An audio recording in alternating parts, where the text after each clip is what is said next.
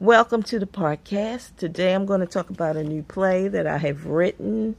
It's a one-woman play. It's called Dearest Millie. And Dearest Millie is a love story. It is, and I'm dedicating it to those who are caregivers and those who will become caregivers. It takes us on a journey of discovery as a woman's legacy unravels. And basically, none of us get to pick our legacy. The things we've done in life, the people we've met, and what we meant to other people, that really decides what our legacy is. We don't have a say.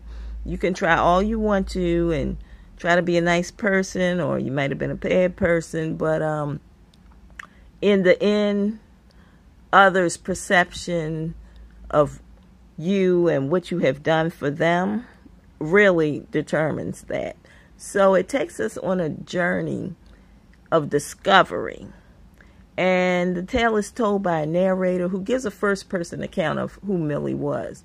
But throughout the tale, the words of friends, family, and co-workers are really woven into the story with bits and pieces of Millie's own notes. And Millie had a lot of notes.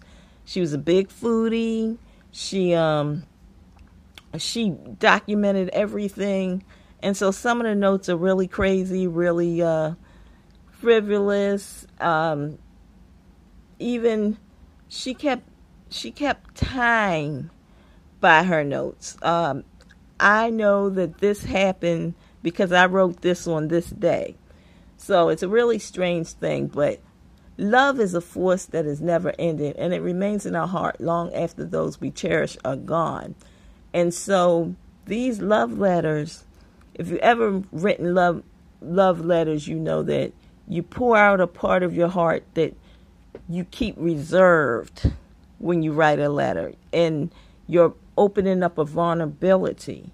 And that's what these notes are, because people are going to be able to hear things that maybe would not be public, that even though they seem sweet, have deeper meanings. It's nothing better than relationships between sisters, between lovers, between mother and daughter.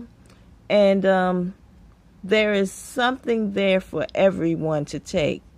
And the reason why I decided to give this to caregivers, because this is the last 4 days of Millie's life, where the narrator, her daughter, is looking back over her life and all the things that people have told her, all the things that people continue to tell her, that, oh, this woman was great, and, oh, you're doing such a good job. But the words in the letters say it all. So this play simply honors a life well lived despite the odds, and it brings it to life with these notes left behind with the woman we're talking about, and from the view of her friends. You can't get any better than celebrating someone's life by listening to what they wrote, because we tend to become more honest when we're penning a personal letter. And perhaps that's something that is that has left us. I know today there are many people who text and they don't even spell out all the words. There's so many abbreviations.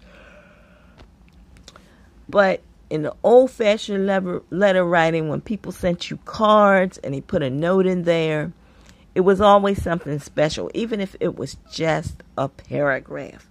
So I want you to come out and see this one woman play. It's more of a, I wanted a dinner feeling to this event, so I decided to have light hors d'oeuvres. So what you're getting really is a spoken word, griot type play where I'm mixing so many forms. And when I say spoken word, I don't mean slam. I mean the telling of poetry, the blending of poetry with feelings, the written word, and basically a gospel type flow. So come out and see this one-woman play. Have a little bit of hors d'oeuvres. Enjoy your lunch. Brunch, rather. It's Sunday. The next day is a holiday. A lot of people will not have to go to work. Well, the banks are closed. That's good enough excuse to stay out a little later on Sunday, right? And enjoy an hour of remembering a woman who, by the time it's over, you're going to wish she was your friend. You're going to want to have been her friend. And you're going to feel like you know her, even if you never met her, because you're hearing her personal story. Hope to see you out on February 17th. It's a Sunday. This is probably going to be the first performance of the year for me. And it's a very special performance. It's not only a play, it's a eulogy. See you there.